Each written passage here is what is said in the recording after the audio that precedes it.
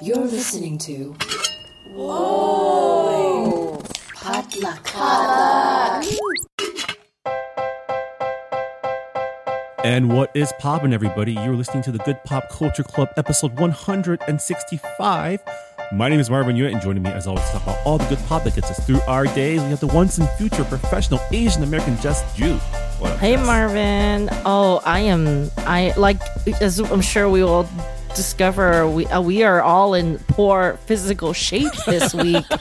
So I've been better, but yeah, I'm hanging in there. Yeah, you went to more concerts this weekend, and this one wrecked you. This one wrecked me, and I'm still in recovery. It was a lot of fun, no regrets, but it is atypical, and I'm just like, who knows what it is? I'm just trying to write it out. It may be COVID, it may be something else. But Marvin, you definitely know what is wrong with you. Oh yeah, I have the COVID again. Oh man! Again, So second time, third second? time. My second bout with COVID. Yeah, it's much lighter this time, but unfortunately, I did pass it on to my wife. So, Ooh, I thought she had it already. no, and this is her first time. She dodged the bullet the last time. Oh no! this is her first time. Yeah, Oh, yikes. and I mean, my last bout was like December of last year, so it wasn't even that long ago. It's like less than a year ago. So I feel like It's a new strain. I know new day. it's and every time you get it, it's like, is this the one that's going to get me, right? Because it's like they say it's like Russian roulette, right? You never know if this is the time that's going to like wreck your lungs up. Right. Yes. And, to be fair, it's also like, who knows? Because long term, who knows what's going to happen? But, at this point, we've all got it, except maybe Han. Yeah. So far, I haven't ever had a positive test, but as we were just discussing, I was in Houston for my cousin's wedding, which had 300 plus people, which is smaller because her previous wedding had 700 plus people. Oh, my God.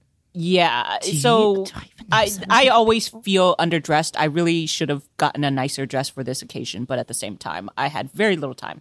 Anyway, so it meant that I was around a lot of people, many of them who were my family members. A person I will not identify, a family member, does have COVID. One of their closest relatives just had a 102 fever, so most likely they also have COVID. So I have a sort of low-level headache, fever, which honestly has happened many times during the pandemic. It has never been COVID, so it just might be me generally being too tired and staying up with my cousin and watching Love Island, and just exhausted, and I need to take a break after traveling. So we shall see how it plays out, So but I I am think tired. just like disclaimer overall, this episode, we cannot be held accountable for anything that was said. There's maybe like one functioning brain cell amongst the three of us. Which is why but I wore a mask on the plane. I was like, but in Texas, it's very hard to be the only person wearing a mask, I have to say. So, yes, there are issues. But anyway, yeah. So we're all running at about like 50%, I think, 30% maybe. And that voice, who just came back from an apparent super spreader event, is our own most professional of culture editors, Han Win. Yes, a very, very festive super spreader event. Staying up all night watching Love Island, Love Island? with your cousin. Could That also sounds be really part of it. great. It was bonding experience. I'm just saying that might also diminish your immune system, which makes you more yeah. susceptible to COVID. Oh, it was bad because it's like even when we weren't staying up watching Love Island, I was just staying up later than usual, and it was not good. So Are I they feel both? like there's are you- no is- better like modern allegory for like being hoisted on your petard than getting COVID, because it's always because of your own poor decisions. well, we shall see. We shall see. I mean, maybe I will get the hubris strain, but No, man, it just means you're cool and you're friends. I'm just saying, I have been more relaxed in my mask discipline, and now I am regretting it.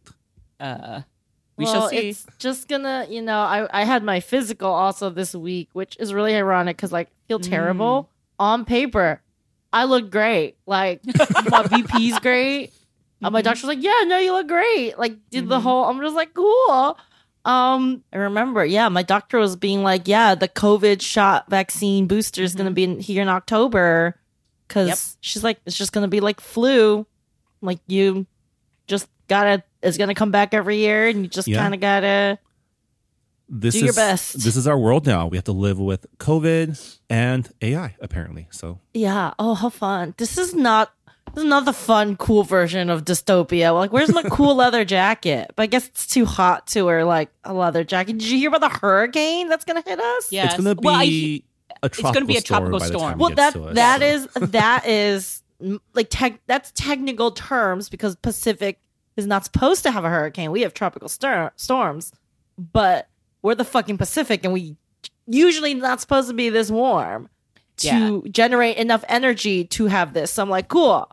It Cool, will cool, just cool. be rainy and a little bit windy. Like I having grown up in Houston, like I think I know hopefully that this is not one to worry about. I mean, Justin and I So. grew up during El Nino too, so like we've Yeah. Yeah, experienced but it. like I didn't have a fucking hole in my roof that like was Oh, barely that's right. patched up during El Nino. This hole better not fucking leak. I cannot go through that again. You better go put some trash bags over that thing. I feel like I should go get some tarp and just like Yes. Do I just- whatever Watch you out. can. I just extra love that this is a very memeable tropical storm because its name is Hillary. Hillary. Yes. Oh yeah. Perfect. How wonderful. What a world. Well, speaking of wearing leather jackets in tropical weather, we're here today to talk about the new Paramount Plus original film, Love in Taipei, based on the book Love Boat Taipei by Abigail Hingwen. But before we get to that, let's find out what pop culture is taking us through this week. Let's start with Jess. What's popping? I started watching Futurama on Hulu, where you're like, Yay. wait, Jess, wasn't that canceled like a Nope. decade ago? Yes, but in true Futurama fashion, it has come back again, which, you know, being Futurama, they are already poking jokes on that. Yeah, this is like the third time it's come back. And Futurama, I think, ended so beautifully in its second reboot.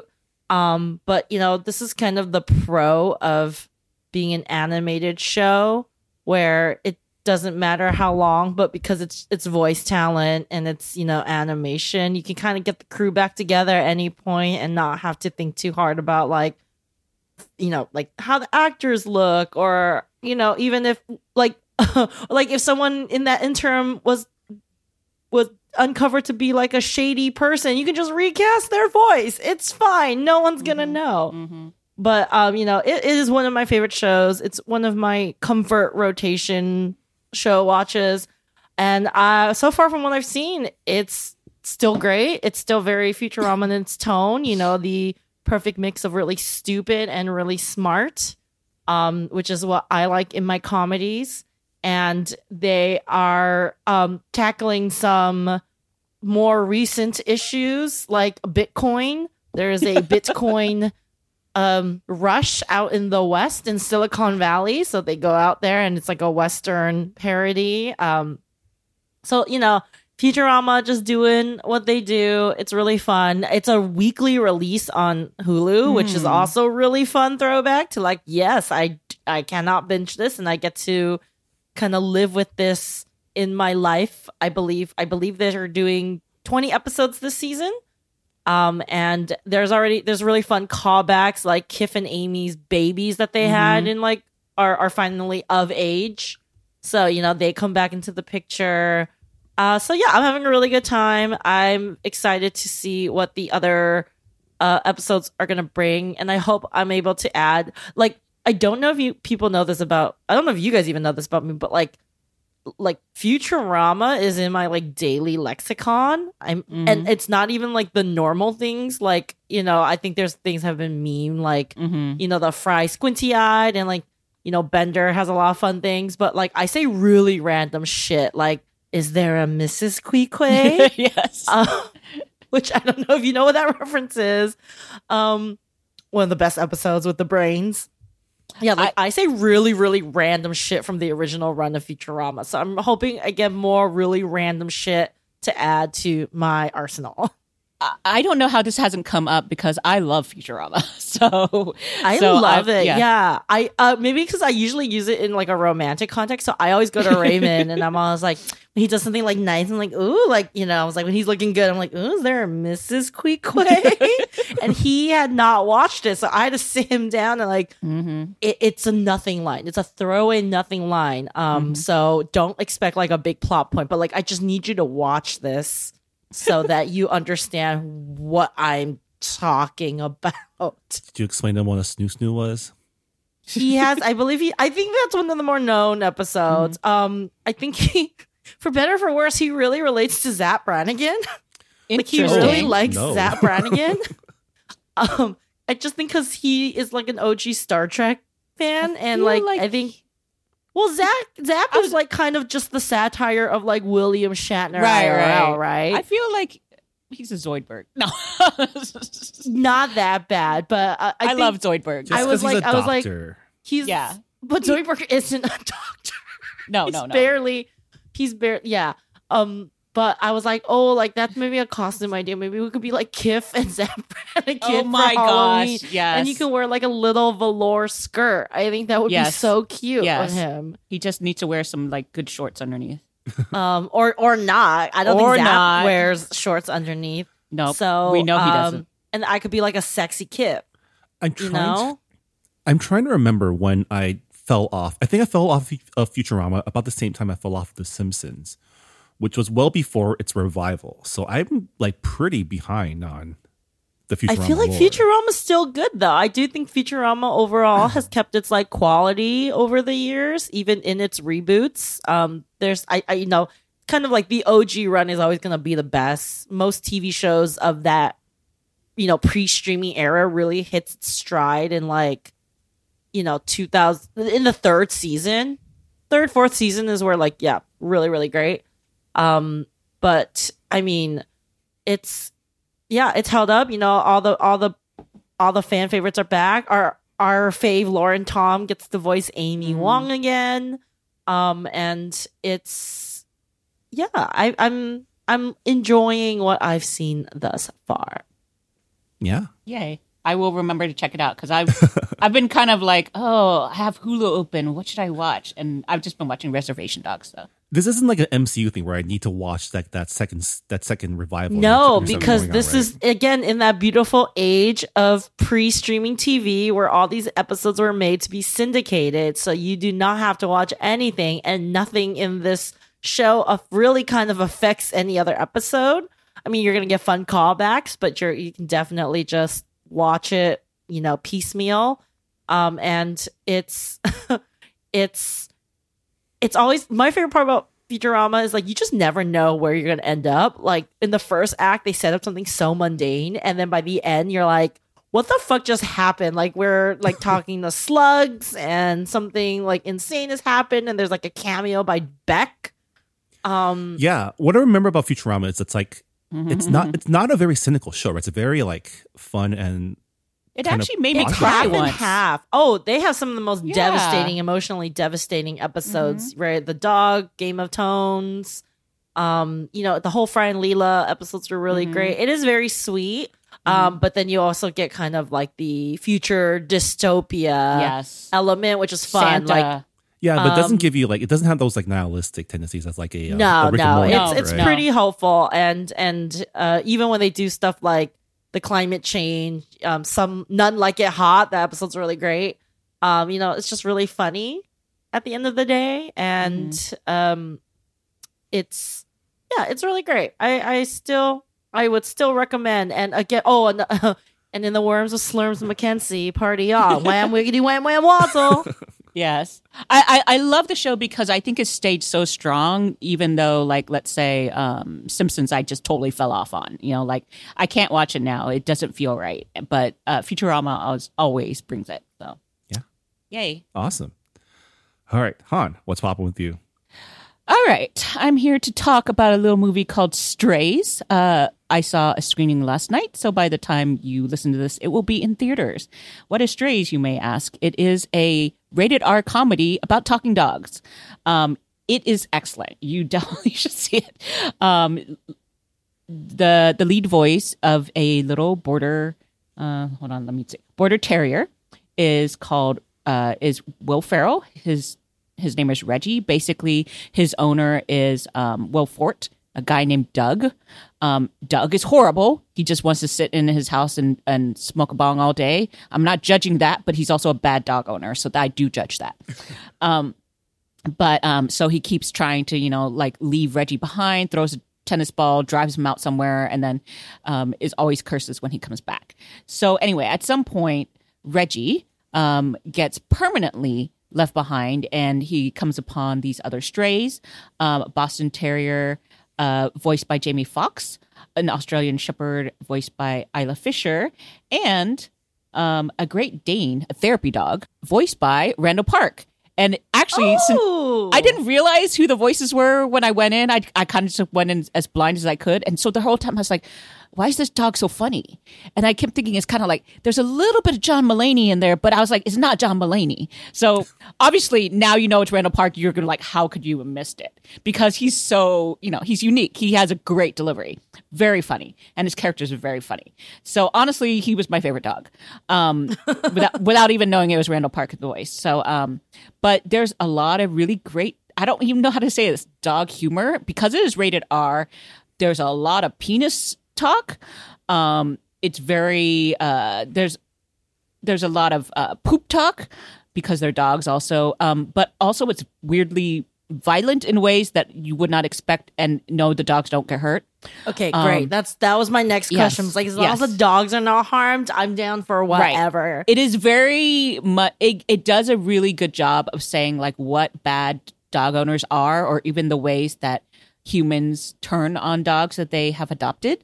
So I like that messaging. We do get to meet some other dogs eventually. But what I like about it is it's super self-aware of the talking dog genre of films. So there's some meta commentary in there, including there's a guest star. I don't want to ruin it, but like those cheesy movies called like A Dog's Purpose and Marley and Me and stuff like that. If you have watched any of those or even familiar with them, because I have not watched them, then there should be a few references in there that you will enjoy. It does get dark in the weirdest way possible, which is very funny. There were times where I was just sitting there like, who is this movie for? But I was like, I guess it's for me because I'm laughing. Just to give you all the millennials who can't afford children and now have dogs instead. Yeah. And just to give you an idea of a little bit of the tone, the director is the one who did Barb and Star Go to Vista Del Mar, which totally different movies, but he definitely knows his comedy. He's also done a lot of TV directing, so like Fresh Off the Boat, and there was another Asian one. But here's the other thing: is it's written by Dan Perrault, who did American Vandal, which if you're not familiar with that or need a refresher, it is the Netflix comedy series that's a mockumentary about true crime. And basically it's about a school where everyone's drawing dicks everywhere. Someone is drawing dicks. And so like the tagline is who drew the dicks. And so it's a whole true crime documentary about trying to figure out who drew the dicks on things. So that kind of gives you an idea of the tone of this comedy. And that's why it's rated R. But I highly recommend it. Yeah, for a really dumb but also strangely smart time at the theaters, and it's escapist. Good times. Dogs are cute. From what I hear, I think it was the director ended up adopting the lead dog. So there you go. Oh my god, that's so cute. And they actually use dogs. I looked this up because I go on this like very intense tirade about like back in my day when America was great, we used real animals and we would train real animals to star in these movies, and like they had to go through like 300 pigs for Babe because they kept like outgrowing Babe, which by the way directed by George Miller of Mad Max fame. Yes. He directed Babe. Great That's why movie. Babe was great. Yeah. Babe is so good. And they're so fucking cute. And, I grew up on like a whole like, arsenal or like archive of like these like animal movies where you had to train real animals to do it. So I'm glad we get to go back to that. Because, CGI animals are weird. Yeah. You can tell. They have uncanny valley for animals too. Obviously the mouths they do a little bit something. Yes. But I will say, I just saw a picture because it came in my email inbox. why did I say the email inbox? But anyway, but I got an email from the studio, and apparently there was like a red carpet where they brought the dogs to a screening, and I was like, why wasn't I invited to that screening?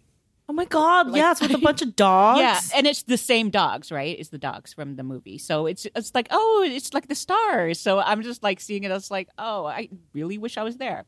But yeah, it's very, very cute, and also very, very, I don't know, raunchy. So both. Yeah, it can be both. I mean, I remember loving the Incredible Journey movies as a kid. So this is the adult version. I'm looking forward to it. Yes, there is a little play on that because they do have a journey. Those were so stressful. Yeah. The journey is not just over terrain, but also in their hearts. So. Wow. The real friends were the dogs we met along the way. And there is a friendship theme. There you go. Anyway, so Marvin, what's popping with you?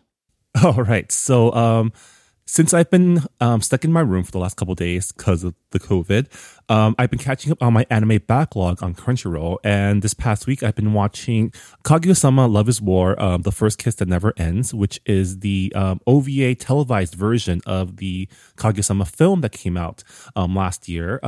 For those of you who are unfamiliar, Kaguya-sama Love is War is a rom-com anime originally created by the manga writer Aka Akasaka, that takes place in an elite private Japanese high school. And the two main leads are the president and vice president of its student council.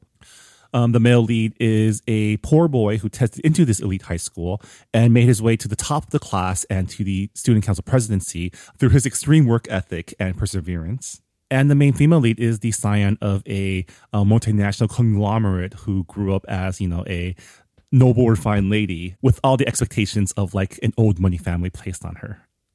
And so both of these characters are in love with each other, but because of their pride, refuses to be the one to confess first. So the show follows their Machiavellian schemes as they try to get the other person to admit their feelings. It's a spin on the typical rom-com setup, except in this version, both of the leads are the cold, aloof, intelligent type that can't be honest with their feelings. And it results in a lot of really fun hijinks. The anime does a really good job animating their battle of wits. There's a really great supporting cast that adds a lot of flavor. And this sounds really cute. Like I would enjoy this. The fact that they're both kind of cold and can't express emotions. Yeah, this show's definitely been one of my favorite animes over the past couple years. And so the third season last year ended with a milestone event for the show where we finally got a grand confession and a kiss. Not to like spoil it for people, but when it comes to romance, that's not a spoiler. Yeah, I mean, the show Yes. is definitely about the journey, and the cute moments. Exactly. It is a rom-com, so and then so the movie is about the aftermath of that kiss and them overthinking it because their first kiss was a really intense French kiss. Oh, and so now they're like, saucy. so now they're wondering, was it lust, was it love? And now because they're overthinking it, there's all this drama. And it's just, a lot of the enjoyment is watching them overthink things because they're teens who can't think things through properly. This is a shocker. It's something like I would have recommended. What did you do? Yeah, with Marvin? are you okay? I was like literally waiting for but now they have to fight each other in a robot war and kill each other. Not that far away from stuff that happens in this show. There's What? definitely God damn it. Okay. no. I that mean, makes more there's sense. no. It's not like as Marvin dire as you think trying it to- is. It's basically everything. Marvin trying to defend his warlust ways. No, it's a really wholesome show. There's no war. There's no existential crisis. I mean, the existential crisis for the show comes in the form of like these are kids who are meant to be the elite of society, and but all they want to do is just have fun and maybe kiss the boy or girl that they like. So it's actually a really good feel good show. And the reason I brought up the illusions is because there's a lot of really great animation in this show. It does the thing that I really like in a lot of anime shows, which is like making kind of mundane things feel awesome. So there are scenes where the characters are talking to each other and having like a battle of wits, and all of a sudden they're in the middle of like a shonen battle fight because that's how it seems in their minds. And because the defining characteristic of these characters is that they overthink, like every single move is kind of like the highest stakes, even though it's like picking a place to go for vacation. Perfectly safe for you to watch is all I'll say. All right. And It's a really funny and really wholesome show. So I think it's something that you both will really like, actually. As soon as I get Crunchyroll. So yeah, with that, that's what's popping for this week. When we come back, we're taking a trip to Taipei to find some love in Taipei. Stick around.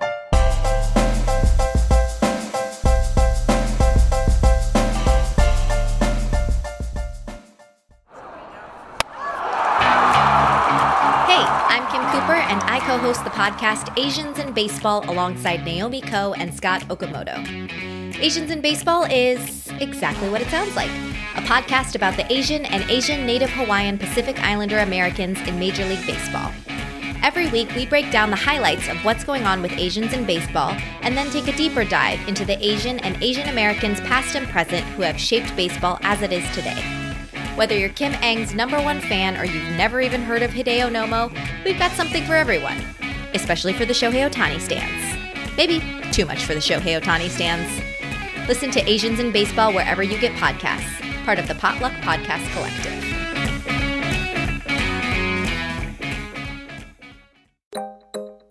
Hey, Sharon. Hey, Raman. How are folks still racist? I know, right? We're like 2 decades into the 21st century.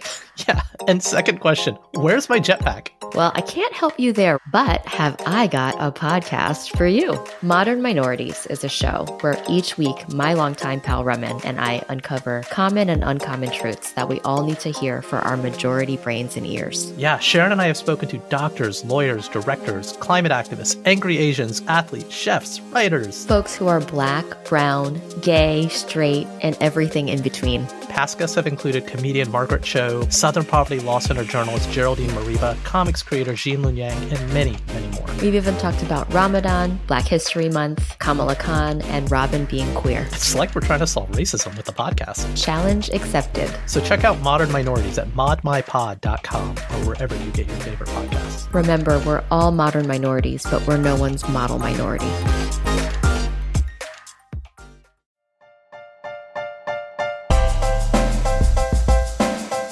And welcome back to the Good Pop Culture Club. On this episode, we're talking about the new Asian American rom-com Love in Taipei, directed by Arvin Chen, based on the 2020 novel Love Boat Taipei by Abigail Hing Wen. The film stars Ashley Lau as Ever Wong, a Taiwanese American pre-med student who grew up in Ohio, who gets sent by her parents to Taiwan for the summer to attend a culturally immersive study program as a way to get more in touch with her Taiwanese roots. There she meets a group of peers, Golden Boy Rick Wu, who was played by Ross Butler, his cousin, the outgoing Sophie Ha, played by Chelsea Zhang, and the too cool for school Xavier Ye, played by Nico Haraga. And they inform her that this study tour that she got sent on by her parents is known more colloquially as Love Boat, and is actually known as a place for young people to let loose and experience Taiwan in all its debaucherous glory. And it is through this experience that Ever goes through a coming-of-age story, coming to terms with her inner desire to be a dancer as opposed to a doctor, and as well as find love in the process while exploring Taiwan. So as always, we'll start off with a spoiler-free discussion of Love Boat Taipei before going to more spoiler discussion in our spoiler zone after the credits. But to start us off, what do we all think of Love in Taipei? Oh, we will delve into this a little bit more. We'll delve into this a little bit more, and but having read the book was completely charming. Culturally specific, all the good things, typical rom-com, of course. I felt like this just felt really weirdly watered down. Like all the cultural things, all the Love Boat things that I really was looking forward to seeing, like the classes they took and even more of her dance, just all those specific things just weren't really there. They were kind of more in the background. So that's why it felt very generic to me. And we can go over spoilers later. But yeah, I was just kind of like, it's cute, but maybe in order for them to have done more with the things I wanted, it should have been a limited series, because it felt like everything was rushed and everything just kind of like, I felt like, did I fall asleep at one moment? Because I was like, this doesn't make sense, because they had to fast forward through some sort of character development, which was nil. Anyway, so that was overall cute. I watched it with my cousin. she thought it was very cute. She asked for more recommendations after that of similar nature. So maybe it's just me because I read the book, but anyway, yeah. So I have not read the book, but for someone who not read the book, I was kind of like, oh, this is fine. Like, it's fine. Like, I wasn't offended. I thought that there were some pros, but I felt like it was like a Disney Channel original movie. Those are cute. And some of those are really good, but I feel like this was a very like mid-level effort. And I don't necessarily think it's the performance. I think it's rooted deeper in like some of the choices and adaptation, some of the script, and again what they chose to include and not include, and what they chose to some things about the casting. We'll talk about that. But it was very like, I was like, I'm not feeling that like spark, because in the end of the day, all rom-coms are the same. It's like very formulaic. That's why we like them. They're comforting. You're setting up a love triangle. It's teen. This is like all up my alley. And it just was just kind of like okay in many things. And yeah, I just felt like it was missing that like je ne sais, I don't know what you say in Mandarin, like 我不知道 what it is, but the je ne sais quoi of it. Well, it was missing a lot of that too, the Mandarin. Like we heard it at the beginning. We can talk about that later. Yes, let's please talk about that. Okay, so Marvin. Yeah, I mean, as someone so I was pretty like mixed on the film too. On one hand, as a rom-com, it was fine, right? It does its job. It sets up like it's a low stakes rom-com. There's not really a lot of drama, which is another thing we can probably talk about because for those of us who know what Love Boat is, it did seem like it was missing some of that drama. On the other hand, as someone who did read and enjoy the book, it did feel very lacking as an adaptation, right? It wasn't very faithful. It pretty much omitted like half of the plot points. So as someone who was expecting like to watch a book that I enjoyed be adapted, it was a little disappointing. And I just felt like it needed more Taiwan. Yeah. Oh, totally. I mean, it's in the title. Even if you took the Love Boat out of it, which also mistake. Yeah. It says Taipei. Well, I get that I think they filmed this during lockdown, right? Like its production probably wasn't the most ideal, but you can definitely tell, like at least as someone who is familiar with specifically Taipei, like some of these locations just looked off, like especially the night market scenes and when they went out, and it didn't feel like it's very sanitized, right? Yeah, which is like love Taiwan, fucking clean. Love Taiwan, great entry point into like Asia travel if you're like a little nervous. Very clean, everyone nice, well signed, safe, delicious food. But yeah, it is missing kind of that like placeness you need if you are going to build a whole story. Or I mean, part of this, which isn't necessarily a ding, because I think like Crazy Rich Asians, like a lot of rom-coms do this, and it's part of the charm, the location. But like if you're gonna like kind of set it on a location or anchor it on like the locale of a place, like then you gotta bring the locale, right? Like if you're setting it in the Scottish Highlands, like we better see some fucking Scottish Highlands. I gotta feel those moors. And right, you need like a redheaded man in a kilt to come out and like save you from something. Big fan of Maid of Honor, by the way. Yes, exactly. And it was just kind of missing some of that like groundedness in place, which I think could have, if they pulled that off, I think we could have forgiven a lot of the other. I mean, I feel like it was missing all of it. Love Boat, the program, it's Qiantan, which they also renamed it to like Huwei here in this series. And I think part of that is like, I want to say, I don't know the background, but it felt like the actual program did not give them the rights to use like, I mean, probably not. They probably don't want to. They can rename it, but they can still get the vibe, because that's what I was missing is I love school projects, but kind of like the fact that you're around all these people of the same age, all of them full of hormones, but you're also supposed to sort of be studying, but also like you're going out. I didn't get that sort of vibe from it much, you know? Yeah. And And so the original program, it's supposed to take place in 2 campuses, one in Taipei and one in like, I think the South. And a big part of the program is traveling all around Taiwan, like through the east side, which is a lot of mountains. Yeah, the Toroku Gorge. Like there's a lot of beautiful scenery in Taiwan that this program exposes students to instill like pride in their Taiwanese heritage. And all that stuff is kind of missing in addition to the summer camp nature of it, right? Like there's no way these kids would have time to climb up the Elephant Mountain or go to the beach during the day because they should be in classes. Yeah. We only glimpsed a couple classes, but it was in like a montage.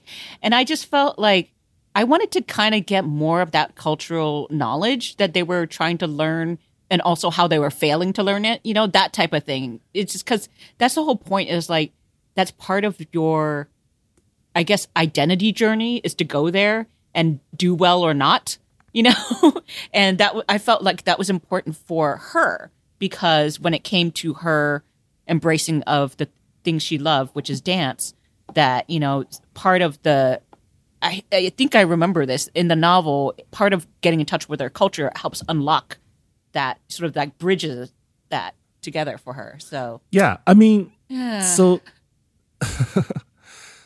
I guess we should start off with like things that this film did well before we get into all of our criticisms because, what the film did do well is it was like independent of its identity as like an adaptation, it was a pretty competent rom-com, right? It looked good. The characters are all fun. If you have no context of their characters from the book, they're all pretty likable. The added character, like the character they added for this adaptation, Auntie Shu, was great. I really love that they included like the art community of Taiwan because that is a big part of Taiwan's identity is kind of like this independent art community. Yeah, and it also showed that not all adults are evil. Yes, not all adults are evil. I think also they cast fairly well. I think everyone in this, all the young people are like very bright and shiny and talented and like very pretty. Like Ashley Liao has a very beautiful, expressive face. She's so delicate looking. I'm just like, girl, like you look like an action figure. You look like my Mulan doll that I had. I'm just like, and like Kelsey Zhang is like gorgeous. I think Nico is like charm bomb. I adore him. Yeah, I love Nico Haraga and like Ross Butler. I do think he was miscast, but like I don't think it's his fault. I think like generally like the main cast was like really like they brought what they could to the script and the story, and I do really think Ashley Liao and Nico Haraga have really great chemistry, which is why we'll talk more about spoilers later, but like I was just like I'm liking this. I like this. This is very effective.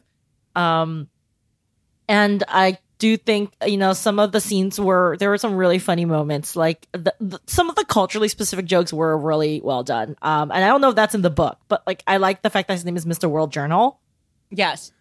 Which that was like, that's a very like, oh yeah, big deal if you're in the Chinese paper. I had no idea.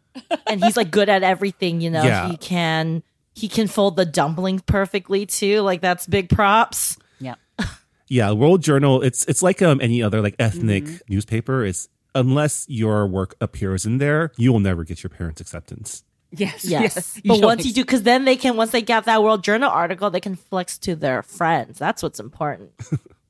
I thought thought their friends will think. Yeah, so that was a big part of the novel, which I liked that they carried over, that he was this Wonder Boy Wonder. Yeah, because like, I've seen those articles like where it's like, hey, this guy got into all these Ivies, is like the captain of the football team, and right, and it's like, what was that one guy, the Korean guy who was like an astronaut, a doctor, and like Dr. Johnny Kim, sniper or something. Yeah. So it was mainly the casting that I enjoyed. I think there was some good chemistry. There were some very cute moments. Just, not enough of them. It's not enough for a rom-com if you're going to like build it off. And so, yeah. And can we talk also like, I also had this realization. This is my hot take. I think we've actually been spoiled by a plethora of good adaptations in the last 5 years. I think from, Crazy Rich Asians 2018, that came out in 2018, the same month that To All the Boys, the first movie came out. First one was so good. So I think we got this like dual, like, okay, we're going to try to do the Crazy Rich Asian things and we're going to do the To All the Boys I Loved Before thing. This kind of is, I'm sure Abigail she based it off her own like experience with like Love Boat, right? And like that's kind of where it stems from. But and I think it got published in reaction to both of those things. And I think we're just kind of seeing like the downstream like mid effort version of some of those. And it's just like, To All the Boys We Loved Before, especially that first movie, and Lana Connor is like was amazing and was like pretty singular because Lana Condor is pretty singular. So it's like, this is just like we're putting it. So I'm just like, we've just been really spoiled by some really good teen adaptations lately. Yeah, and I mean, I feel like there should be room for films in that mid tier because like that's how you get more projects made. It's just for me personally, like Crazy Rich Asians and To All the Boys were two adaptations that like in my mind improved the original source. I haven't read To All the Boys, but I have read Crazy Rich Asians, and the film is way superior. Yes, agreed. And so this being a book that I've actually read for once, like it was a little disappointing for me to see that it didn't do that transcending the source material thing that I wished it would have done. And it tried to do a lot. Yeah. It tried to do a lot and yet not enough for certain things. It was kind of like there were a few things where I was like, we could have just cut this out. So it was just inconsistently balanced, I think. They didn't know where to lean in on things and where to like pull back on some stuff. It was just, that's why I kept saying limited series. They could have done a lot more with the things I wanted. Yeah, I mean, the biggest thing I feel like is if it's like you said, Jess, this film was made in reaction to All the Boys, that was the mistake because Love Boat Taipei isn't a story about like awkward first love and longing. It's a story about kids being free to explore young adulthood. Like kind of letting loose and like going a little wild. It's like, first of all, it's summer camp, right? So we don't even get that summer camp vibe. And then it's a summer camp where they're literally trying to make sure that your kids are hooking up. Well, maybe not hooking up, but like, finding their future partners. They're not making sure. That's kind of like the hidden subtext of it. I mean, it's known that there's a lot of hookups. Yeah. Love Boat is a real thing. It's a real program that runs during the summer. And, at some point in the early 2000s, it was known to be like a place where basically my brother went. I didn't go, but my brother went and my cousin went. And so I've heard stories. And it's basically every night you sneak out past curfew and you go to the clubs. And because the drinking age in Taiwan is 18, you party your butts off. And then people get drunk, people get hooked up. And there's a lot of just like debauchery. And a lot of the drama from the original story came from like those nights. And it just... it should have been kind of more like CW teen messy. Yeah, it's like when you first go to college and you have no parents around, but you're also in a foreign country. Like on top of it, they should be wilding out in this movie, and you don't really get that impression. Yeah, I mean that first night they all go out, it felt so tame because like in the book, I'm pretty sure they were doing like snake blood shots, right, or something. Yeah. Like, It was. I was just like, this is why you do it when you're young, because then you can like destroy your liver and do all of that stuff. Yeah, and these kids like in real life, I mean, they said it in a contemporary, like this is supposed to be happening now, right? Mm-hmm. And I mean, these kids would be doing cocaine and like popping pills. Like, let's be real. Like in Taiwan, which is like very illegal. In like the very least, would be pot. I mean, yeah. Like they would be getting butt drunk wild, and making poor decisions as you do in your early 20s. Yeah. So once I came to terms that like this film was not going to be the adaptation of Love Boat Taipei that I imagined I would be getting, it became a little easier to stomach the rest of the film. And, the rest of the film was kind of a by the numbers coming of age rom-com, but I had to throw it to you experts. Did the romance work for you in this film? The romance triangle was not well executed because you have to have two viable candidates. Yeah. And this is where I'm going to talk about it. Ross Butler was so miscast. This man looks like a fucking 30-year-old, which he is. Yes, he's 33. He's a 33-year-old playing around with this, like, these children. And like Ashley Liao is already, like we talked about, she's beautiful and she's tiny. She looks young. I think she's in her early 20s. Nico Haraga is in his like early mid 20s, probably early 20s when he shot this, but has like successfully played high school. Like he gives like a younger energy, and they styled him really well.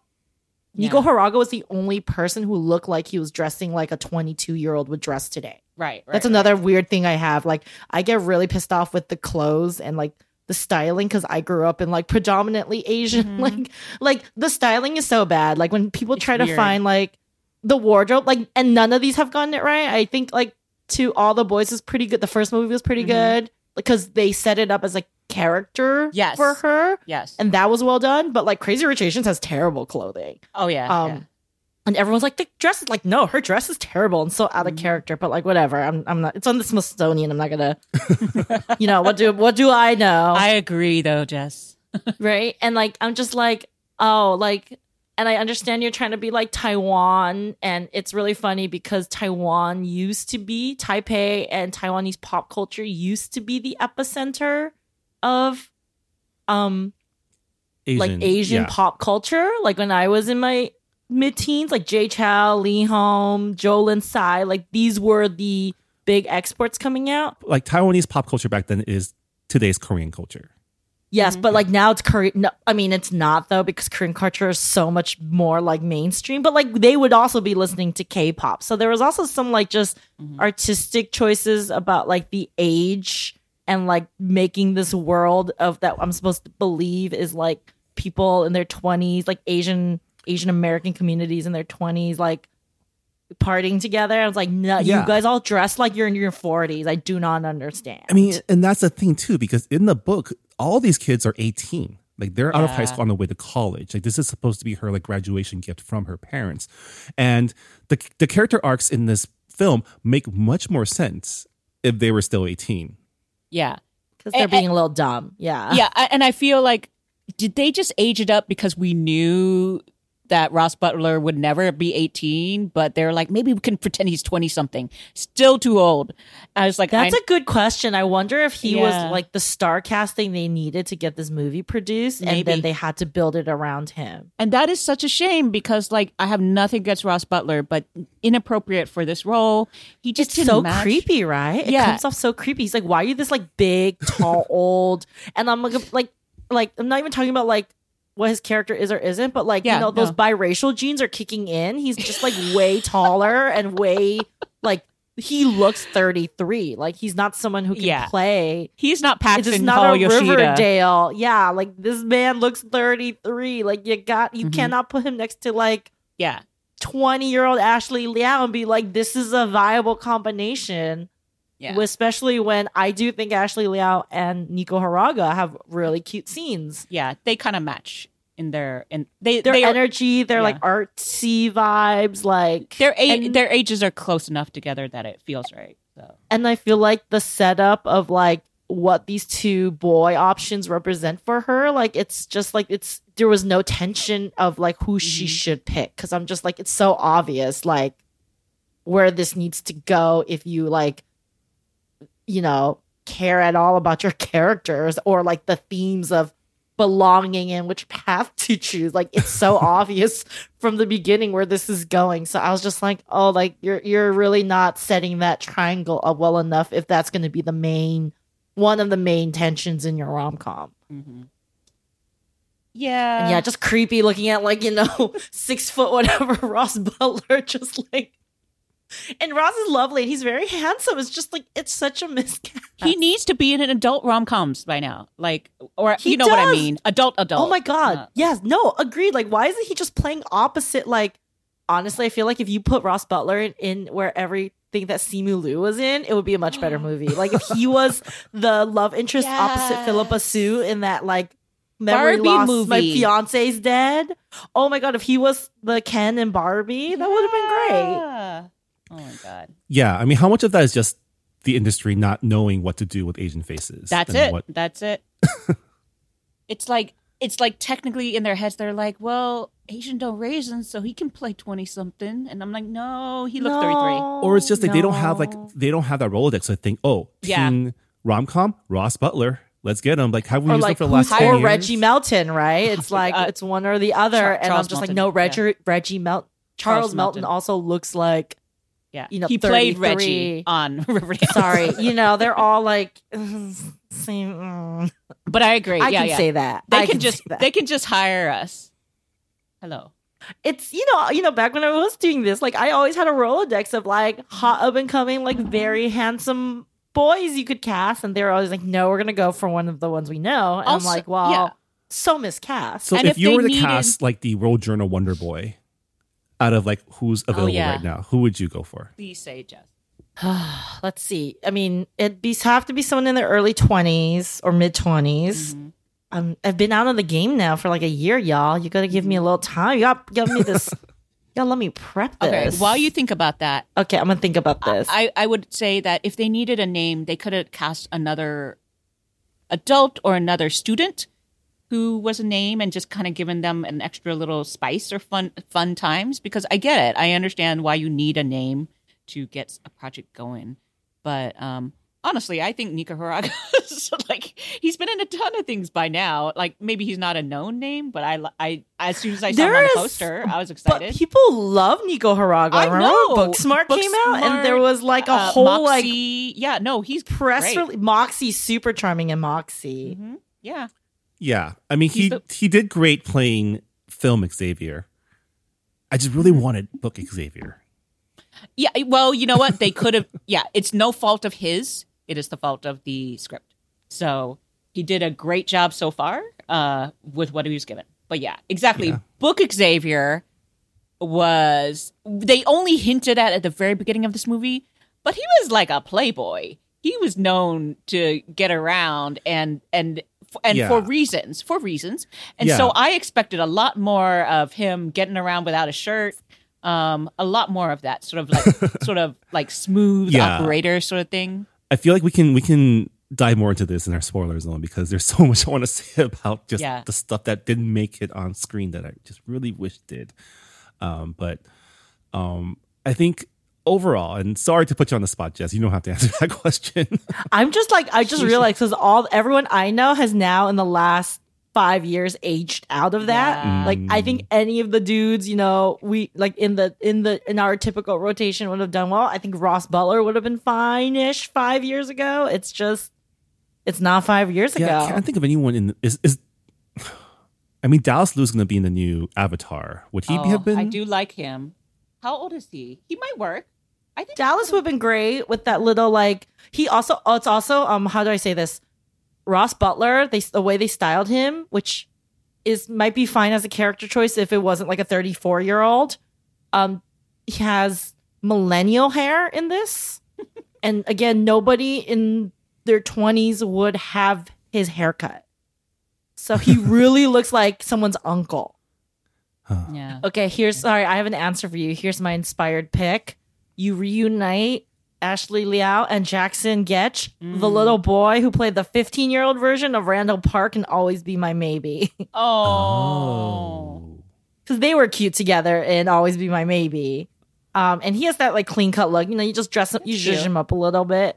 Yeah. Because I also like, for me, it's also like, I mean this, no disrespect to the actors and the people who like were in the thing, but all disrespect to the creative team who made some of these choices.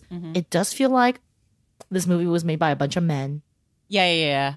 They don't get what makes a rom-com work. Yeah. They think it's like, I get a feeling they think it's like a hot guy to be Rick Woo. And I'm like, no. Like, he does not have to be super hot and tall. He just has to have like that leading man energy. Like, Billy Crystal is not attractive in any like, But he's a leading man, right? but he's a leading man, and he's he a has that very energy. Yeah. People love When Harry Met Sally, and they want Sally to get together with Harry at the end. I'm just like, yeah, it doesn't really matter how physically attractive you are. Female gaze is not dependent solely on like the like physical appearance. And I feel like the casting was like, no, we just need to get the hottest guy. Yeah. You know what? Here's another suggestion. If we style him differently, Bloom Lee from Chan Can Dunk. Oh, he's a cutie. Yeah. And he's like 28 maybe. So he's just in there, but also he played a high schooler. So we know he can play, youngish. That's true. I think he can go younger. Yeah. But they also have to be believable as a football player. Well, they could have just Have you changed seen the a sport. football player? They could have just changed the sport.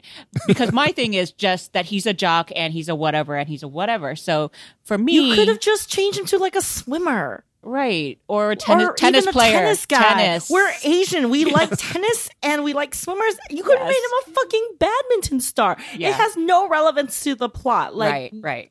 Mr. World Journal would be more impressive to the community if he was like a state-ranked badminton or tennis player. Yeah. That's a sport we as a community respect. Yep.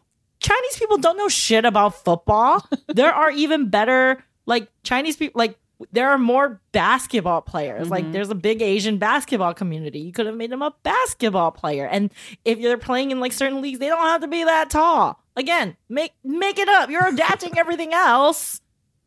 Yeah. Anyway, so yeah, there could have been better casting choices if they weren't beholden to trying to pick a name that they knew for the Rick character. Yes. Yeah. Jeremy Lin played for Harvard, right? Yeah, but, is that impressive? I don't know. Just saying. That was part of the work. When That's part of how we learned when- about him in the first place. Right. Right. Because it's like, oh, he's in Harvard and he plays basketball. And I'm like, yeah. And when's this other time you've ever heard about Harvard basketball? Yes. It's no one cares. Yeah. All right. We have a little bit more to discuss, but we're going to save that for our spoiler zone. So before we get there, though, we got to ask ourselves, is Love in Taipei good pop?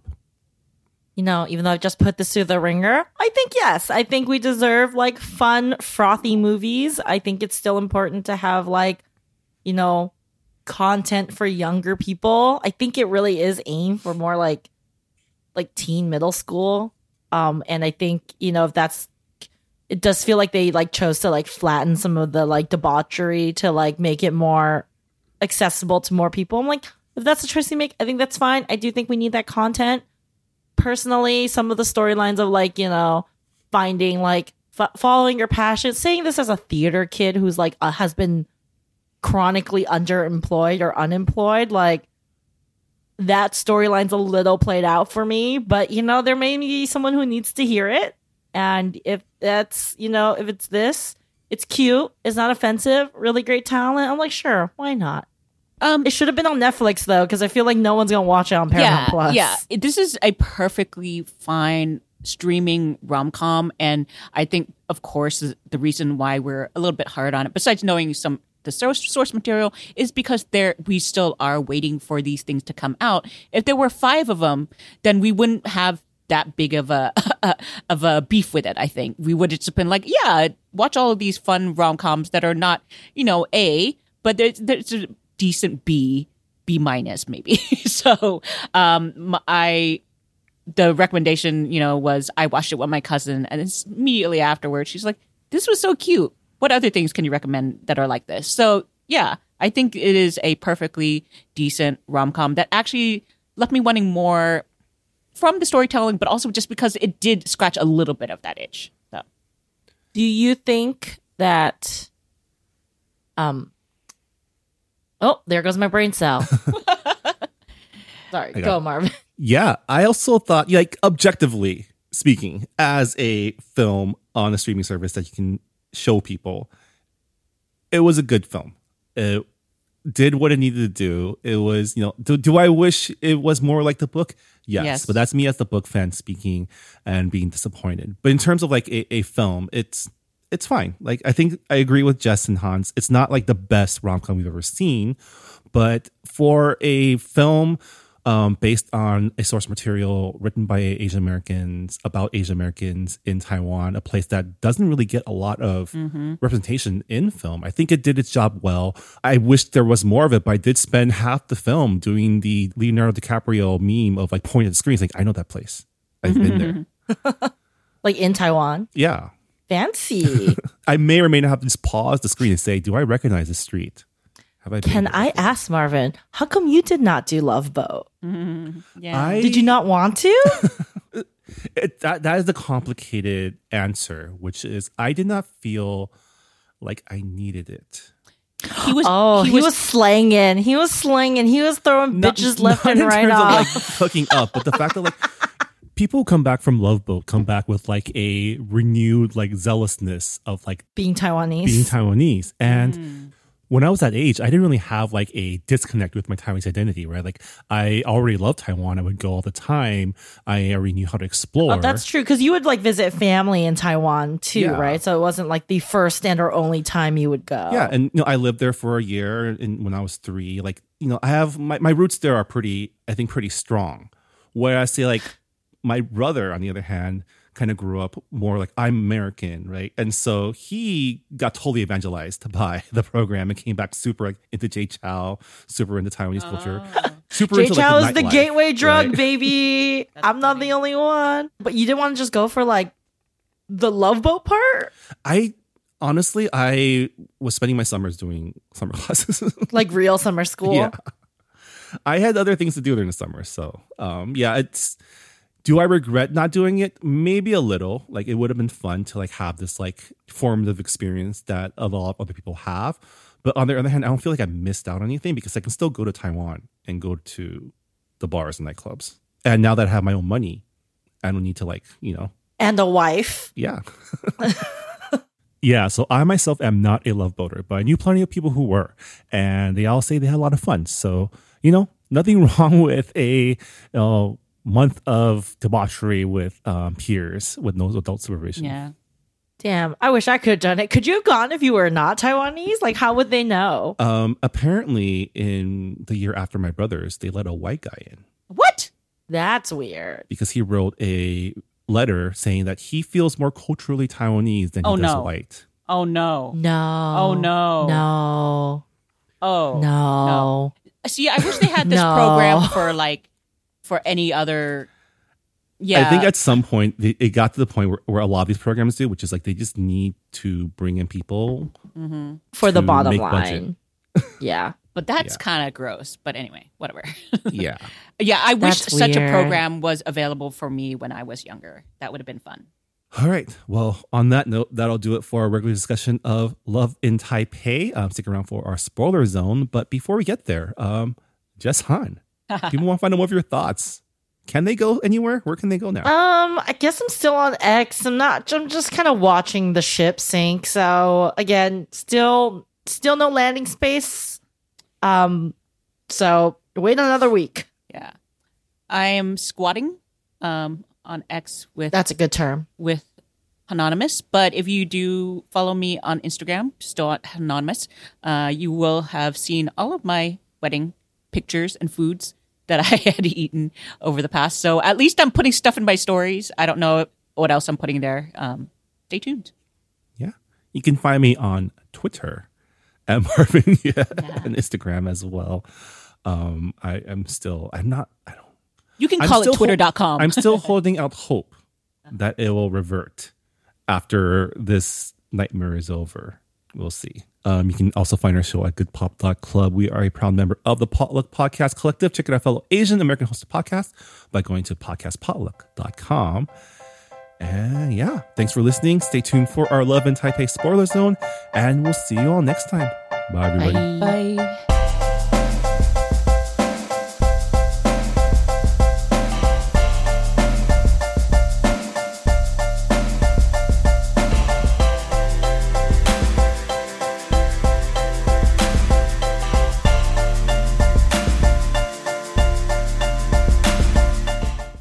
Hey Brian, did you go to Saturday school as a kid? I sure did. Did you? Totally. Well, at our podcast, Saturday School, we don't teach a language, but we pass along the culture that we do know. And that's Asian American pop culture. Ada's a journalist, and I'm a professor and film festival programmer. We've watched a lot of great Asian American movies, and we want you to watch them too. Come listen to us as we look back at the pioneering films that have led us to today. All right, welcome to our Good Pop spoiler zone for Love in Taipei. For the next few minutes, we'll be giving our all spoilers thoughts on the film. I guess to start off, the biggest spoiler is, were you guys... Well, I don't know about you, Jess, because you haven't read the book. But no, I knew that she technically she ends up with Rick in the book. Yeah, she does. Han, what are your thoughts of the switcheroo for the end game? Well, okay, a few thoughts. Was while I was watching it, I was like, oh, I can't spoil my cousin on this because I assumed it was going to follow the book and she would end up with Rick. But every time Xavier came on screen, my cousin would laugh, and I'm like, "Yeah, he's charming. I really like him." And then so we were talking a little bit, and she was actually Team Rick. I don't know. I'm very confused about that. What? But I was always Team Xavier, or at least the one I saw on the screen was better than Rick for me. So I was like, "Oh, I like Xavier." Just full well thinking that she wouldn't end up with him. So I was actually somewhat surprised because one of the things they did was, they did have her dating Rick, right? And then he pieces out halfway through the film. Yeah, same with Sophie. All of a sudden, she's just not. She's dating someone else, and she's not with Xavier. It's kind of like randomly they just decided to fast forward and have no character development. Just suddenly they're like not with each other, and I was just like, wait, that's where I thought I fell asleep. Like, did I miss something here? But no. So that was weird. And when they ended up together, I kept thinking, is there another 30 minutes where she's gonna like just break up with him and get back together with Rick? It was very, very odd. They did spend like a good 2/3 of the film setting up Rick as like the end game, or at least the main. So one thing that the film doesn't do that the book does well is set up that triangle, right? Like Rick and Xavier are at each other's throats throughout the book because Xavier has a reputation of being a playboy, and Rick is trying to protect Ever and Sophie from him. Yeah, Sophie is his sister, who we don't actually really see that relationship that much in the film. But the other thing is that, in a way, I think they just knew. So this does happen in the book, which is Xavier does draw her. And we find out later on that that's him, so he's secret admiring her and stuff like that. And so in the book, it's a little weird because he's clearly dating Sophie. Yeah, and in the book, it's a double triangle because it's like a quadrangle, but not quite. But yeah, it's too much math. It's two triangles. Xavier and Rick are both into Ever. And then Sophie, but then Sophie is and Ever. Sophie and Xavier have paired up. They're hooking up. Yeah. Yeah. And then, but he's still like has eyes for her. So I understand in a little bit why they kind of wanted to downplay that in the movie, because then it's like cheating. And then why is this guy with a huge crush on her? So much more juicy. And no, exactly. Eskimo friends. Right. So then all of a sudden it's just like everything else drops away and it just makes room for him. It was so you got to clear like the seas part, and now there's like a clear path to Xavier. And the other thing is this, which I will point out, is because they made Ever and Xavier get together, that puts the kibosh on the sequel, because the book sequel is Sophie and Xavier, and it's not like Sophie and Rick are getting together in the next movie, because that's incest. So, but they also, I mean, it's very weird. I don't know if a second film is going to show up, because I don't think so.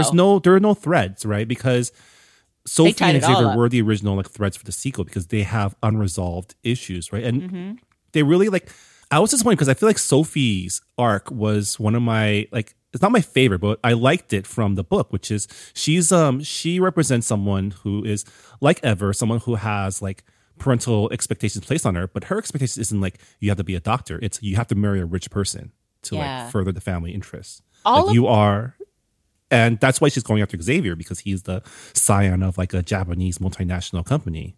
Yeah, all of their arcs were actually super well done in the books, and because I always. I initially went into each of them thinking, I'm not going to like you. And even though I still like Rick the least, I at least understood, because it was well written.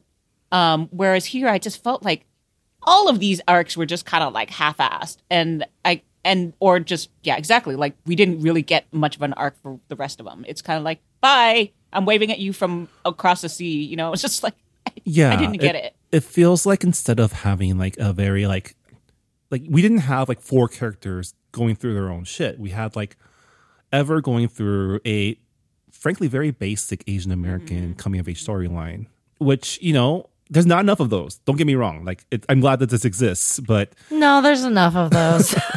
No, it's enough. And that's why all the other characters were important to kind of offset that kind of cliched, story. But literally, like, as you're talking about this, what you're describing is a perfect television show. Yeah. Like, one central character with other characters that bring out that dimensionality, and you can draw like plot and development, character development over that. So yeah, maybe this should have been a limited series. Would have been so cute, I think. Like, it didn't need to be long, 6 to 8. That's what the British do. And like I mentioned that I really like the Auntie Shu character, who is original in this film. She could have had a bottleneck about her youth, like living it up in Taipei or America. I'm more upset about the storyline she replaced, which is delving into the indigenous community of Taiwan. And in the original book, Ever strikes up a friendship with one of the counselors who is part of an indigenous Taiwanese group. And the climactic culture show at the end of the movie to save Auntie Shu's, art gallery in the book is actually a culture show she puts together to save a community center for that indigenous group. Yeah, but like that, I feel like that would have been like shoehorning one more like blip. Like that would have been rude to like just put that as like a background in this like other like already crammed movie. Well, that's why we needed a limited series. Yeah, yes, because it's limited series. It would have been built up. Like it was built up in the book. Like, yeah, there were so many things that were built up in the book that I just felt would have added those colorful, authentic touches to the story that now feels like generic. So. Yeah. I think it's extra sad because the source materials, I mean, again, I've never read it, but it seems to have been like really great. I should read it. I literally have the book. I just haven't gotten around to it. It gets messy. Because it's I feel like you would like it because you seem like the type of person who likes messy stories, right? Yeah. Well, because it was in my bookshelf, and then like, in the great whole pandemic issue, I had to move everything, and I just I lost track of where all my books were for a little bit. So now that the holes is patched, maybe I can go find it. I was upset about like Sophie and Rick piecing out, because then I knew we weren't gonna get like the big breakup scene in the book isn't really between Rick and Ever, it's between Ever and Sophie. Yeah, exactly. The friendship is only barely touched upon, and I think the messiness of friendships, especially when someone ends up dating someone who, or if the same guy's into both of you, that's total messiness, and yet it happened. It's so messy. And this kind of like got rid of that messiness. There's a lot here that they just a missed opportunity. Yeah, and I wonder how much of it is like, as we always suspect, notes, right? Like the studio, whoever's producing it, or even the screenwriters being told this needs to be a certain type of story. So instead of like getting Love Boat Taipei, we get like Love Boat Taipei, but if it was like a lighter, fluffier rom-com. But I feel like they did make so many changes to this. I'm like, maybe you shouldn't. I mean, I get the whole IP thing, but I feel like this could have, this was not Love Boat Taipei, the movie. It was loosely based off. Yeah, it was inspired by. Inspired by Love Boat Taipei. Exactly. That's kind of what I feel. I think when you change who the main character ends up with, I don't know if that's ever happened in another adaptation of a novel with set characters that you like. Name them those characters. I mean, it essentially turns this into fanfic, right? This is just fanfic. No, think about it. Like you can do any adaptation you want, like Jane Austen, but at the end of the day, what makes it Pride and Prejudice is that Elizabeth ends up with Darcy and Jane ends up with Bingley. Like that's kind of set. So like, are you going to do like Pride and Prejudice and then not have him like? And it's not even like it's not even like a different environment you're setting up, because I feel like Yeah. you know, maybe this happens in like not even like teen adaptations of like Shakespeare. Like, no, you kind of know who ends up with who. And it's not like there's like, I mean, obviously in the original book there were Ever Xavier shippers, but then that ship gets sunk in the second book, unless we're like not counting that. So it's like, it's not even that people were like wishing for like an alternate story. I don't know. It just seems, Some wild choices were made. and I mean, I think it all starts also from the fact that they aged up the characters, right? Like, Ever, her dilemma in the original book wasn't that she was trying to get into a company. She was waiting for acceptance into like the NYU dance program for college. Oh, that's also another bone to pick as someone from like the arts world. If you are trying to do something at 22 in the ultra competitive, highly physical world of dance, if you're trying to break in at 22, you are too old.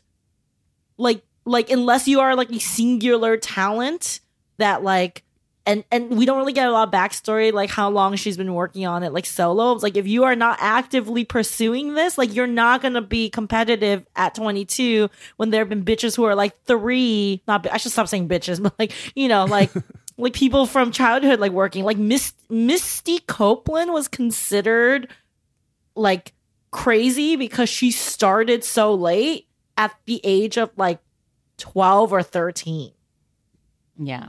And that she still has a lot of criticism about her dance form outside of the racism part. Like, you know, there are people who are like, again, I'm sure they're like, I'm just like, what world are you like, maybe I'll be into a dance program. I was like, no, you would be like, to get a spot in one of these dance programs, you would be like fucking fighting tooth and nail. Yeah. I mean, it's obviously it's rom-com logic, right? This is just, it's meant to be set up and we're not meant to think too much about it. But I am thinking a lot about it because the original book had a much better setup. Yeah. That made a lot more sense. And I did not understand why that best friend character existed. Yeah. Oh, the white girl on the phone? Yeah. Because in the book, that was weird. that character was her little sister, right? Yeah. Yeah. Or Steve, like just put it to Sophie, like give them more scenes together. yeah. When I talk about the choices made in this movie and things they could have cut out, that was one. Like, we easily could have just not had her at all. I literally don't even remember what the best friend said in this movie. So, And you only see her on screen. So you can literally have had anybody play that role. yeah. So I was sitting there thinking, does she come back and do something? And then, no, she didn't. It made no sense. Wild shit. Again, it just sounds like a bunch of men made some decisions. Yeah. And, you know, like, I'm happy for Abigail Hingwen that she got her adaptation. You get that check, Abigail. And I know her and Arvin, the director, who is a Taiwanese director, like he's directed a lot of Taiwanese movies, have been on the, you know, on the circuit promoting it. Like, I do wonder how she feels about the way that the adaptation turns. Like, I know there's things that she can and can't say about it, but as a fan of her book, I was like, I was disappointed. I was let down. As much as I wanted a good rom-com out of this, it was fine, but it was not her book. So I would just say, treat it as different properties. Yeah. Treat it as fanfic. Treat it as different properties. I think that is the treat it as takeaway. Like Mackenzie Dorr and who's the other guy? Mackenzie Dorr and something O and Charlie O's fanfic of like, obviously they're huge Ever Xavier shippers and wanted to make their version a reality. So, and I would have been fine. I kind of do like yeah. Sorry, go. No, I would have been fine with that if they had built up everything else, you know, like correctly. I like, you know, if they made sense. I kind of laugh at that if that is what happened. I was like, I kind of respect that. Like, you ship so hard. You're like, I'm gonna get this job. I'm just gonna rewrite this whole fucking thing. Yeah. Maybe it's because they wanted them a bit more age appropriate together. So. Maybe. I mean, how much of it do you think is like, as they were like filming, it's like, oh no, this chemistry is not working. He looks so this old. chemistry is way better. I also wouldn't be surprised if they're like, okay, we're working with the parameters like Ross Butler has to be in this movie. He's our star. He's our leading man star. And we've cast Ashley Liao. Like, that's who we've cast. And they're like, this is never going to work. We had to write around that. Like, I would not be surprised if that is what happened. They're like, this is fucking weird. He looks too old. Oh well. I hope we get Love Boat reunion. I don't know if we But will. how? Though. But who would we? Who they would have to just cast new people. I know. It wouldn't make no sense because it's supposed to be Sophie Xavier. So, I mean, and here's the thing: she has a third book coming out in November, so I'm looking forward to that. Maybe it's just all new characters. Well, the third book is centers around her little sister, Pearl. Oh, okay. Yeah. So that makes sense. So Pearl becomes the second generation of her family to go to Love Boat and experience what her sister did. I feel like they really kind of nerfed the franchise here, y'all. Yeah. I feel like this could have been a pretty decent. It could have been cute. Yeah, it could have been a trilogy. So maybe they did that on purpose. All right. Well, on that note, that'll do it for our spoiler zone discussion of Love in Taipei. I think if anything this discussion has brought out is that if you enjoyed this film, you should definitely read the book because it is this but better. Much better. Yeah. Book is great. Well, that'll do it for us. We'll see you all next time. Bye, everybody. Bye.